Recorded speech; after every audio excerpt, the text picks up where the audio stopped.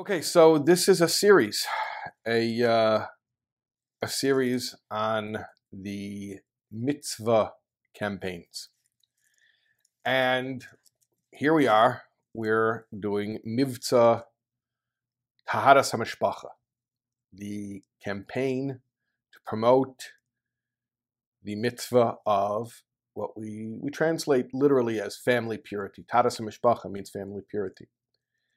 Sometimes we refer to it as the laws of Nida, or sometimes it's referred to as the laws of Mikvah. All of those are terms that we use synonymously. Taharas HaMishpacha, Nida, Mikvah.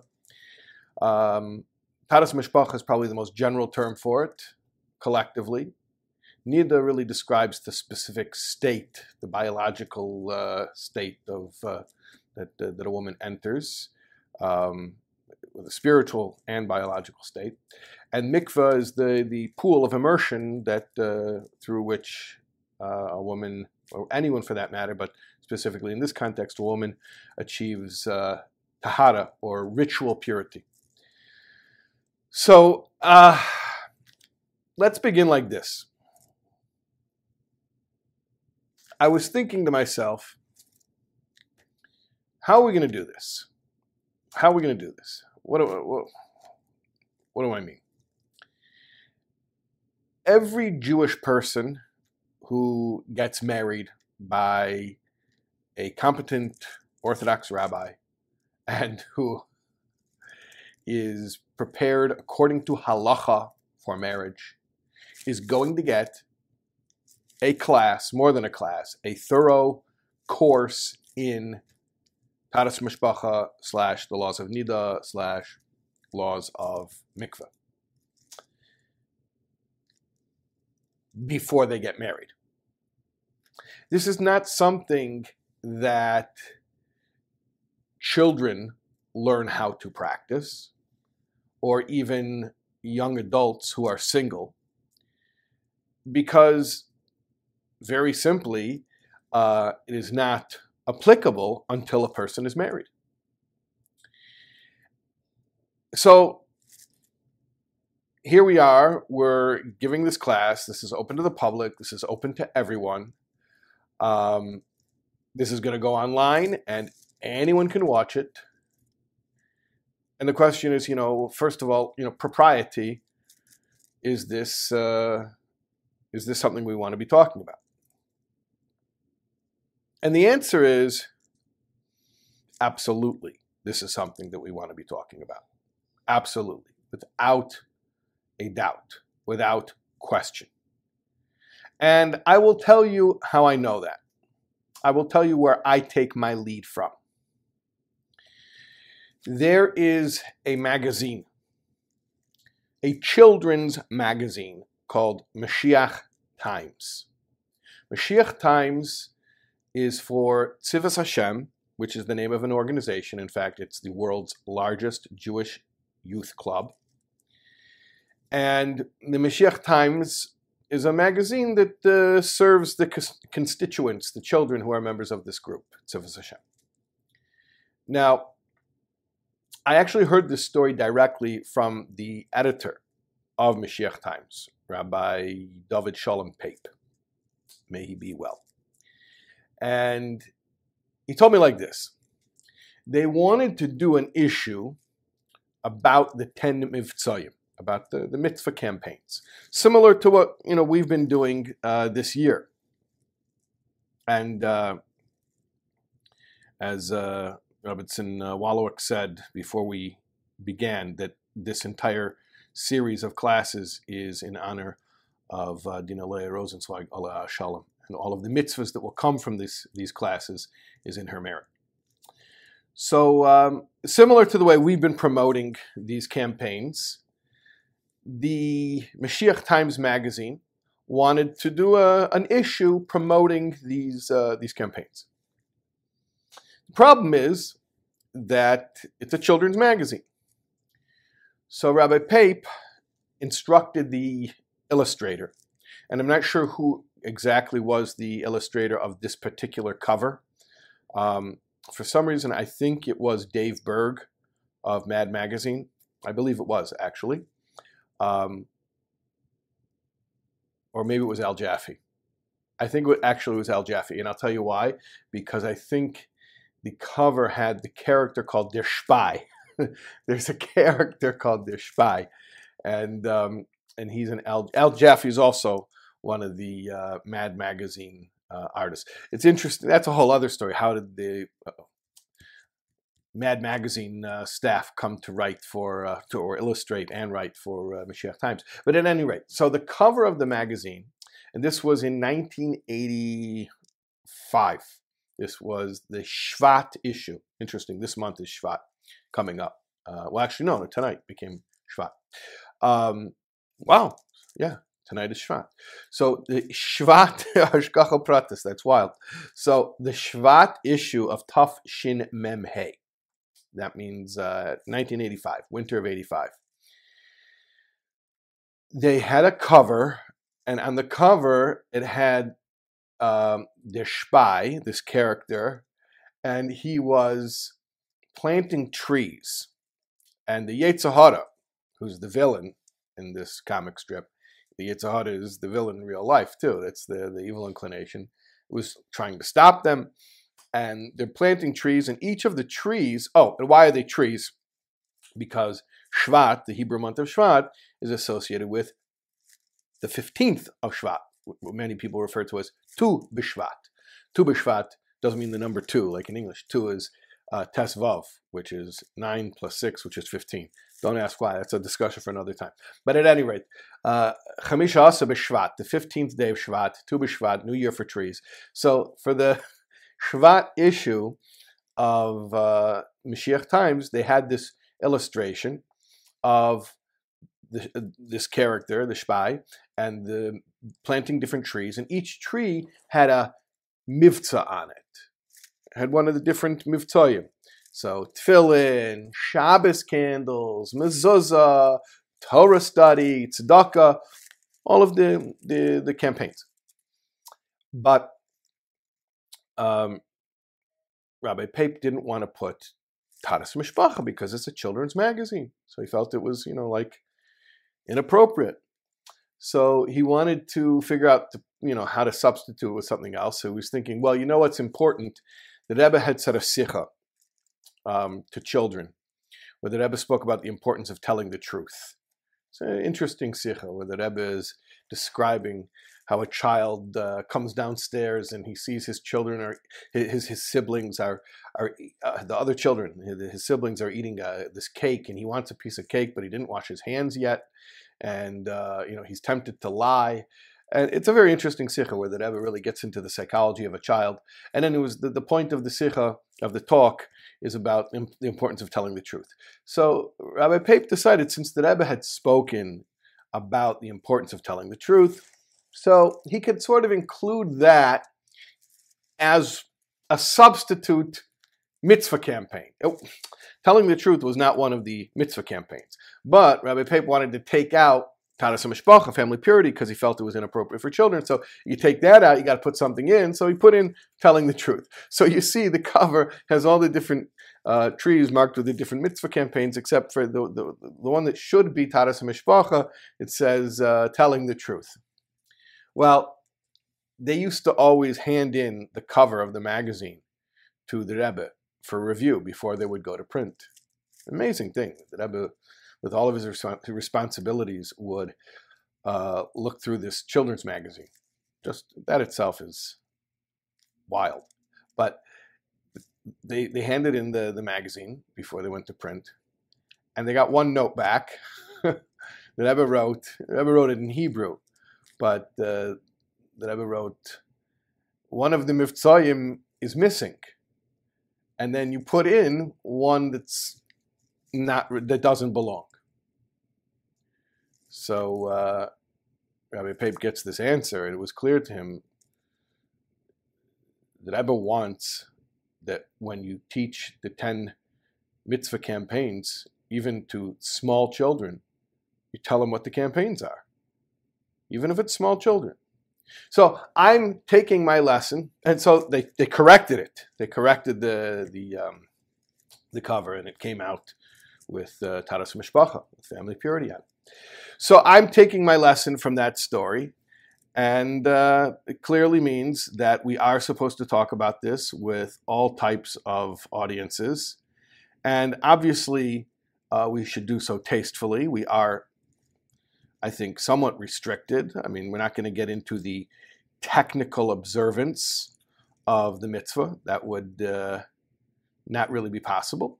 That's something that people are taught as preparation for marriage.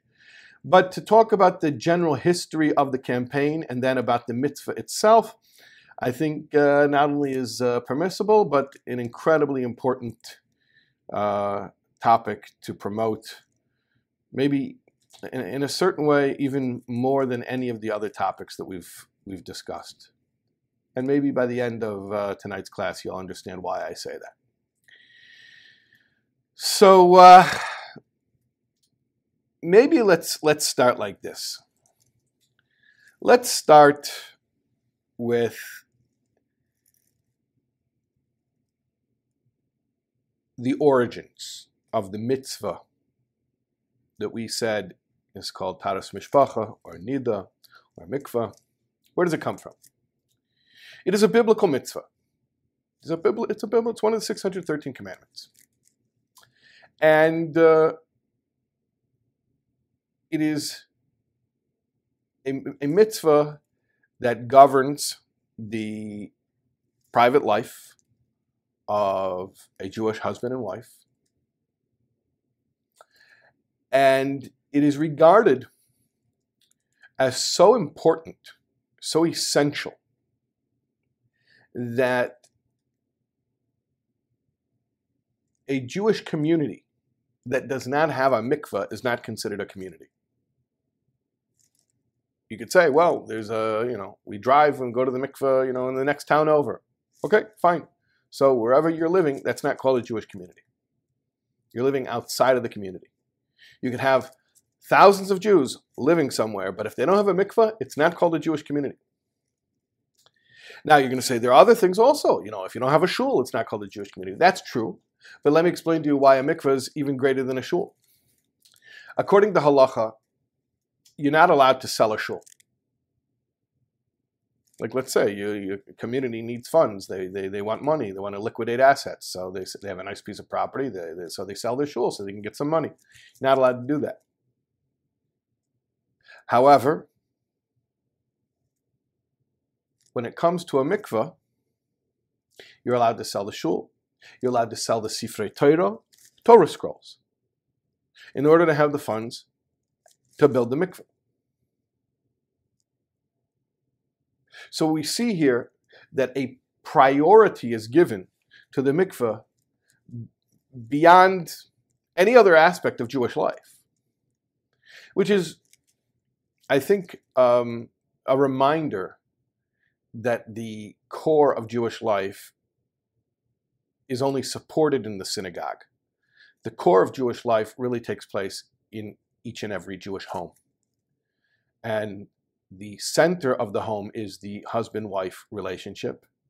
And the center of the husband-wife relationship is their intimate life, which is made holy through the practice of the laws of mikvah. So it's no great wonder that having a mikvah would take such precedence even over other aspects of Jewish communal life. Let me put it to you in a historical perspective. Maybe this will help bring it out, maybe even more clearly. Anyone who's been to Israel, who took a trip, a guided tour, almost everybody has been to Masada, right? That's one of the places all the tourists always visit. And one of the things you see up there, up on Masada, up on that mountain, where those Jews were living, they were resisting the Roman occupation, and they went up to Masada. And you see there are mikvahs there. There are mikvahs on Masada. Now, how long was the siege in Masada? It was half a year. How long did the Jews live up on Masada? And how long did they plan to live on Masada? It wasn't like they were setting up a permanent community. They were fleeing. They were fleeing. So you're talking about Jews who were living in what was a very temporary situation. And on top of that, they had incredible, literal life and death threats that they were facing.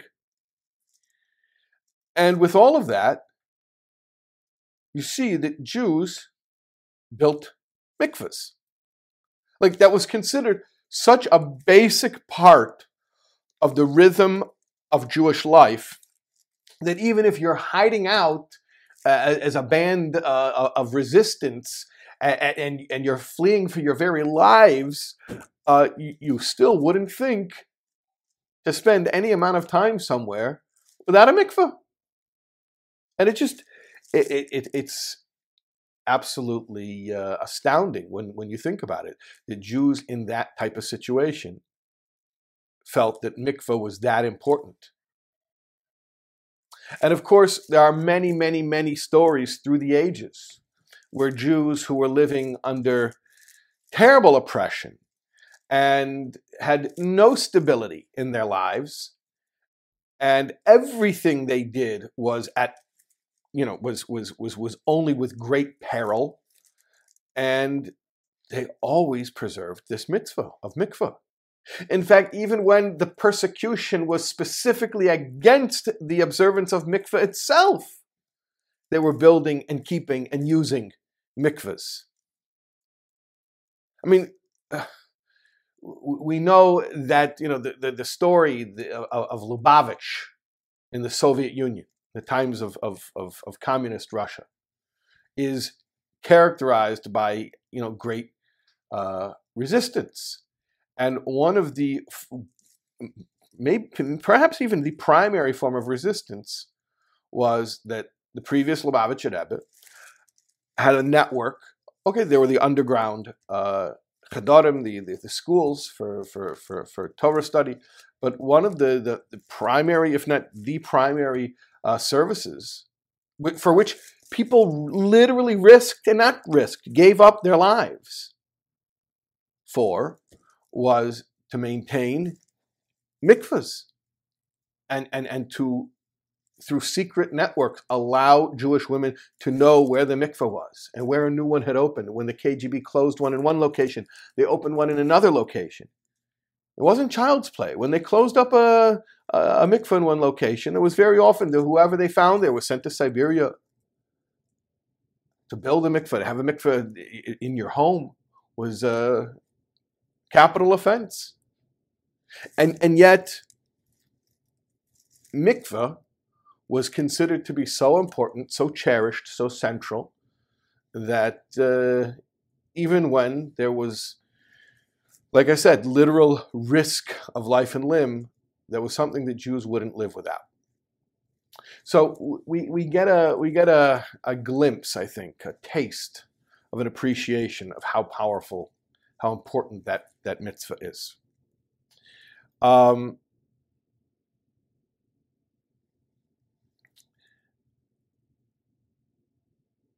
Let's talk a little bit about the history or the background of the Rebbe's campaign. We're speaking about this in the context of the 10 Mivtzaim, the 10 mitzvah campaigns. So let's talk about that briefly.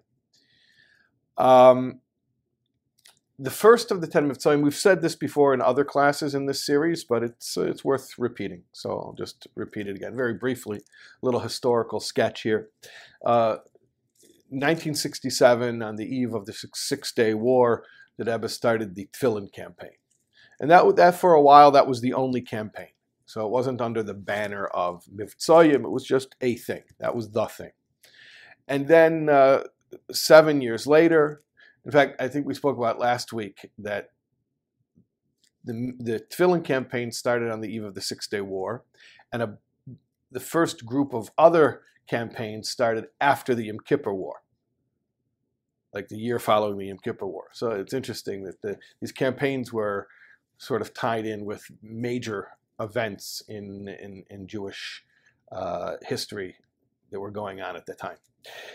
So in 1974, I think Yom Kippur War was 73. So the next year, 74, there was the institution of Mivtzaim mezuzah, tzedakah, bais mali svarim. That's what we did, I think, last time, and neshek, right? So in plain English, mezuzah. How do you say mezuzah in English?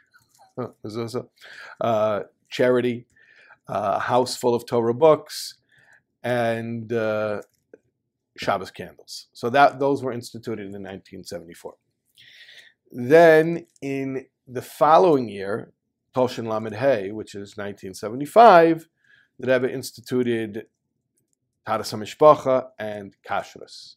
So family purity, which is the mitzvah we're speaking about tonight, along with a campaign to promote the keeping of kosher laws. And there, by the way, there's a connection between Taharas HaMishpacha and Kashrus. Very strong connection. They are both mitzvahs that affect men and women, but women are primarily responsible for keeping them. Obviously, men and women are bound by these laws equally, but the practical fact of the matter is who's the one who typically in the Jewish home oversees and makes sure that these laws are adhered to properly is the mainstay of the Jewish home, the Jewish woman. So she is the one who oversees both of those mitzvahs. So during that period of time, 1975, when the Rebbe came out with this campaign, there were many talks, many public addresses where the Rebbe spoke about Taharas HaMishpacha. And one of the things that Rebbe spoke about was what we mentioned earlier, the Mesiras Nefesh, the great sacrifice that Lubavitch had in Russia to build mikvahs when it was very dangerous to do so. And the Rebbe spoke about now, living in a free society, nothing stopping us. And we have to build mikvahs. That it was speaking about building mikvahs, and not to delay, because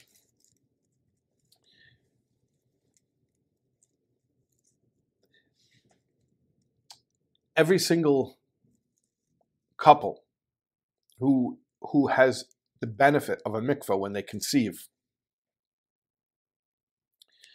This is such a powerful light. I'm going to speak about that in a moment, but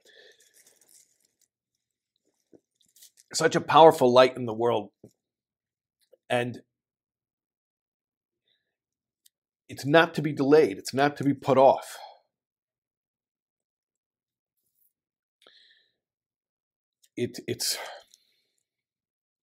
I'm guarding the way that I'm speaking because I don't want to make it sound like, see, I'm sort of torn here, because on one hand, I don't want anyone to take it in the wrong way if I say, I don't want to say that it's something that you have one chance to do it right, because people will say, well, I didn't know, or I made a mistake and I didn't do it right, and now my child is born.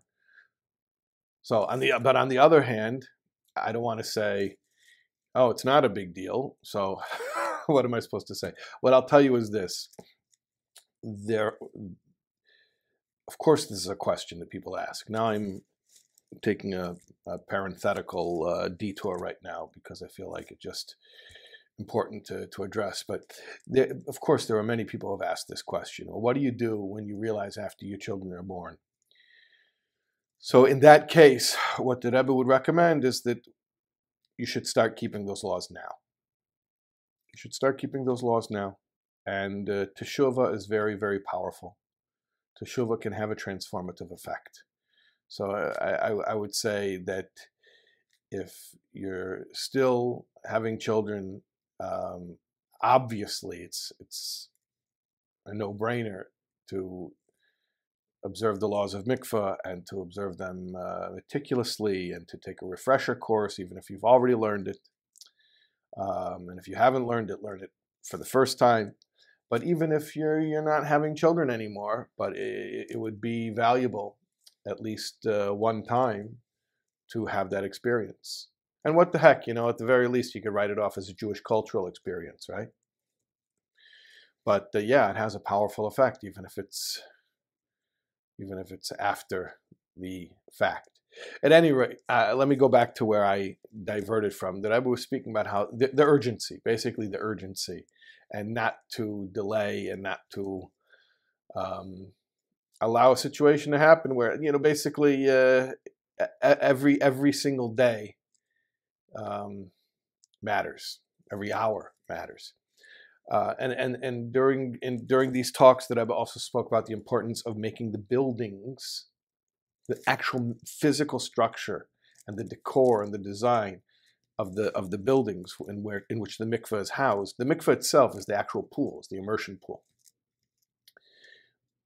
But there's a house. I mean, nowadays we have a building.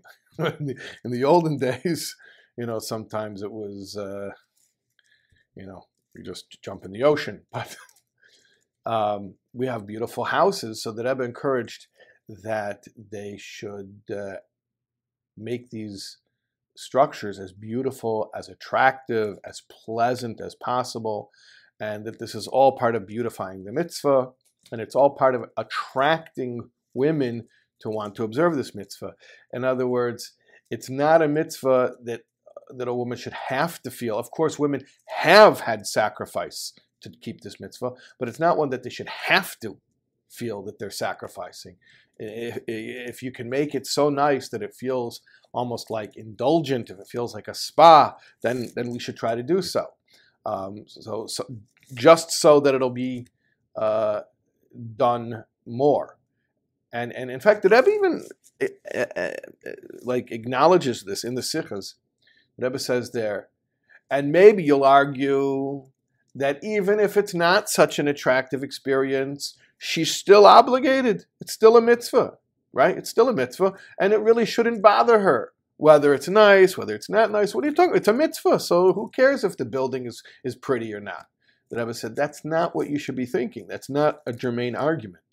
The fact of the matter is that if the building is nice and the experience is nice and the attendant is nice and everything is done in a very luxurious way, the fact of the matter is it will promote more women using mikveh more often, which has this incredibly powerful effect on the spiritual advantages that they give to their children, that are conceived from that going to the mikveh.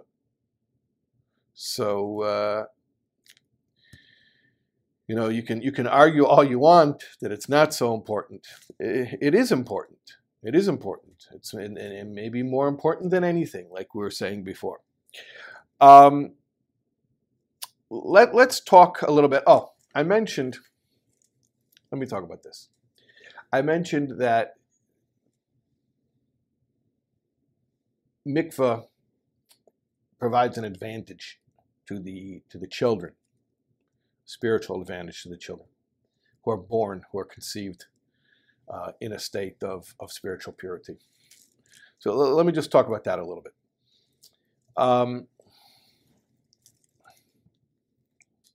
When a soul comes down to a body, look, all souls are holier than angels.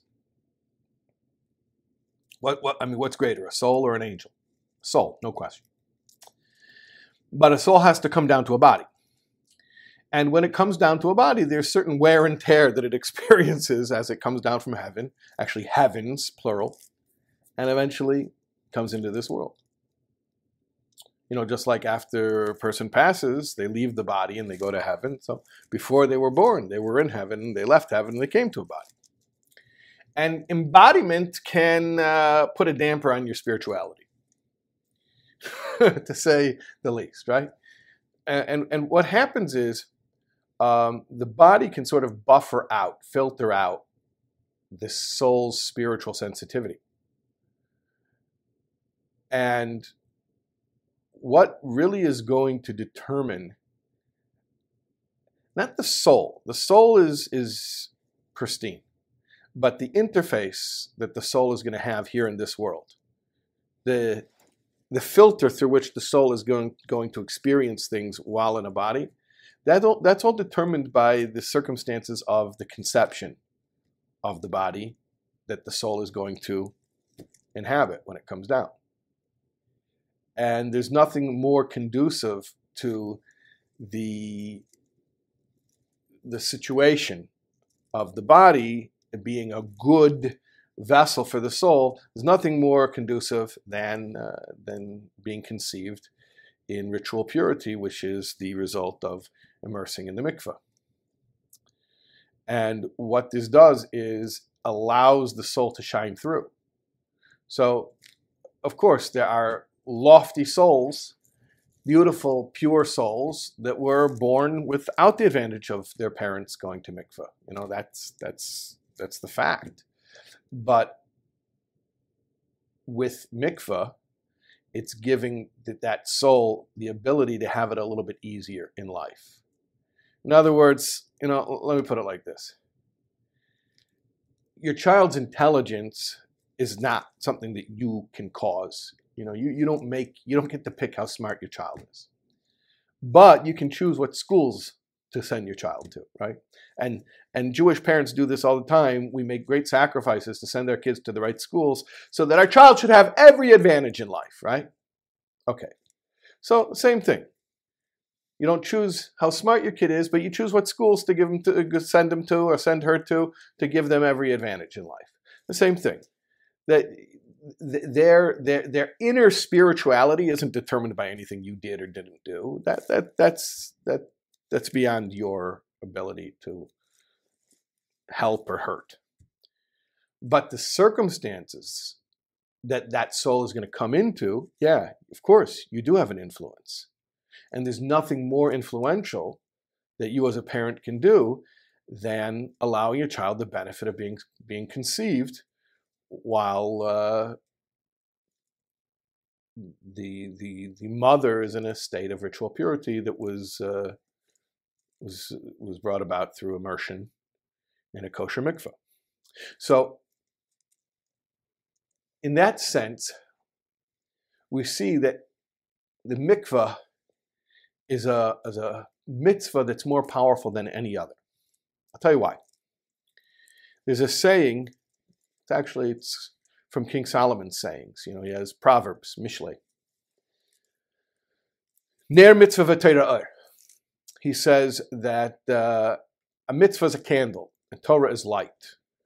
So a mitzvah is a candle. Every time you do a mitzvah, you're lighting a candle. Not just lighting Shabbos candles, which is literally a candle, but you put on tefillin, you're lighting a candle, right? You eat kosher, you're lighting a candle. You give tzedakah, you're lighting a candle. You shake lulav on Sukkot. You hear the shofar on Rosh Hashanah.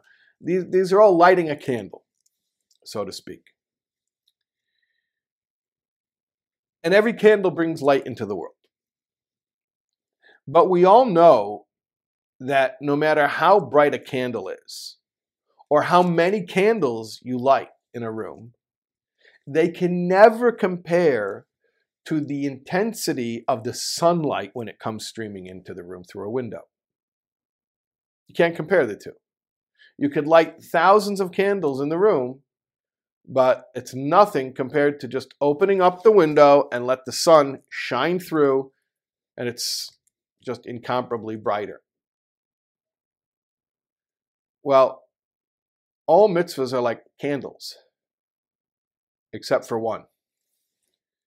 All mitzvahs are like candles, but mikvah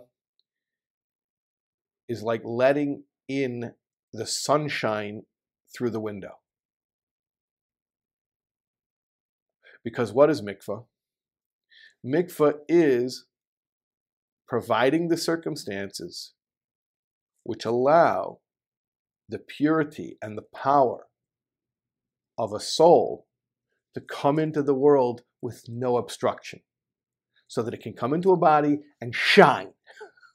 And the light from the soul is, like it says in Tanya, Chelik Elokah Mimal, it's a piece of God. So a mitzvah is a candle. Yeah, it's a nice light. But the light that emits from an unobstructed soul, when a soul is born into a body with the benefit of purity, that's like the sun shining through the window. So in that sense, the mitzvah that we do that makes the most light is this mitzvah. Like the difference between lighting a candle and opening up the window so that the sun can shine through.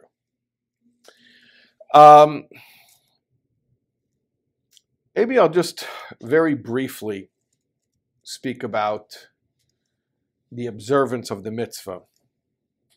As I said earlier, I don't want to get into it in detail, and I can't. For obvious reasons, I can't. But maybe we'll just close up by just speaking about it in very general terms. Part of marriage, I'm not saying all of marriage, but a part of it is love. A husband and wife are meant to love each other. And there are different kinds of love. You think there's one kind of love. It's like, what do you want for dessert? Ice cream. What flavor ice cream? Oh, whatever, ice cream. Then you don't know ice cream. If you don't know how many flavors of ice cream there are, you don't understand ice cream. Go ask the poets. The poets know. There are many types of love. But let's talk about right now the difference between a husband and wife love and other kinds of love, like, for instance, a brother and sister. A brother and sister have a love that is constant. In fact, their love began before they even really understood what love was, because they grew up with each other and they're comfortable with each other. And even when they fight, they still love each other, because that love is just this baseline, it's just normal. It's like the air that you breathe. And in that sense, it's also very neutral, meaning it's not wow. It's not like it hits you like a ton of bricks. No, it's constant, it's steady, it's normal. It's so normal you don't even notice it, right? Like an old pair of shoes. A brother and sister's love for each other is like that old pair of shoes. You don't want to throw it away, because when you put on that old pair of shoes, it feels like you're not even wearing shoes. It's so comfortable. It's so just normal, right? Okay. That's beautiful. It is beautiful. But that is not the kind of love that a husband and wife are supposed to have for each other.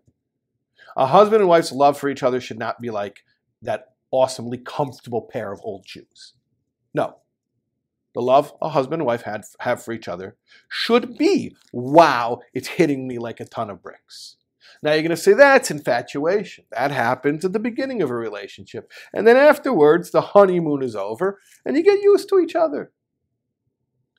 God forbid. God forbid. Why should that happen?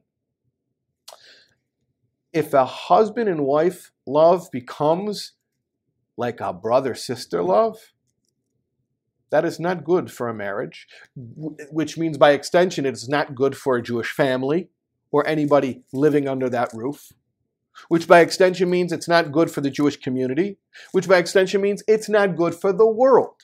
When a husband and wife become blasé, even in a good way, not in a contemptuous way, no, in a very sweet way, that is doesn't bode well for the entire world, has negative repercussions on all of reality. The core of the Jewish home is the intimate life of husband and wife. And a husband and wife's love has to be passionate, has to be exciting, has to be wow. This is not my sister that I grew up with and I knew before I even knew how to speak, right? This is someone I didn't know. I had my own life. I discovered her. I discovered her the first time I laid eyes on you, right? That's why we speak about husband and wife romance in that way, because the novelty of it is it. It's all about novelty. A brother and sister love is the opposite of novelty, which is beautiful in its own way. Husband and wife love is all about novelty. Well, how do you keep novelty when you're married for a year, 10 years, 20 years, 30 years, 40 years? Where's the novelty? So our Creator did an amazing thing. He built into us a rhythm of approach, disengagement, reunion. It's part of the biological cycle. I mean, biology itself is telling us this spiritual truth, that there's a time for backing away. You know, people say, I need my space. It's true. You do need your space. Why? Because a husband and wife love has to be about reapproaching, reunion, not constant union. If it's constant, it becomes like a brother and sister. So we have built into our system this rhythm, this pattern, which always ensures that there will be, like I said, approach, disengagement, reunion. And then the love between husband and wife is always kept new, as it is intended to be. And all we have to do is respect the cycle of biology, which is embedded in nature, and then take our guidance from Torah law, which tells us how to respect this natural cycle. And not that we do mitzvahs because of how it benefits us. No. I mean, we don't do mitzvahs because it benefits us. We do mitzvahs because Hashem said to. However, this one's such a no-brainer. This mitzvah so clearly benefits us.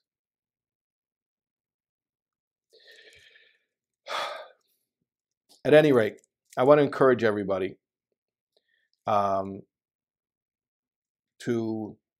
do what you can for this mitzvah, whether it is to be involved in the building of a mikvah, to donate to a mikvah, to educate others or encourage others to practice the laws of mikvah, or to take a refresher course in the laws of mikvah, or if you haven't observed the mitzvah before, to look into it and to see about at least maybe one time, at least to have that experience. And to remember that this isn't like any other mitzvah. This is the core. This is the essence. This is the epicenter of Jewish life. And when the core is strong, everything else is strong. Okay, thank you very much. Blessings to you all. And again, we want to remind you that this class, as well as all of the classes in this series, is in honor of Dina Leah Rosenzweig, Aleh Shalom. May this class and all the mitzvahs that come from it be in her merit.